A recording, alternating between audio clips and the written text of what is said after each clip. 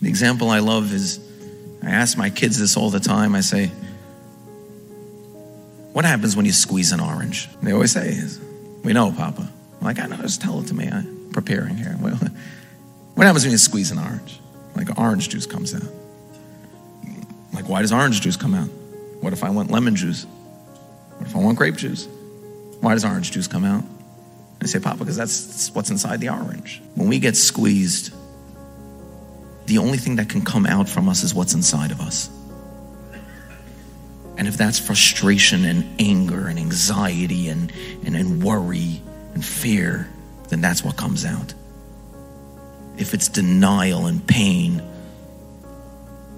judgment, then that's what's going to come out. But if we fill ourselves up with love, acceptance, appreciation, and respect, then that's what comes out.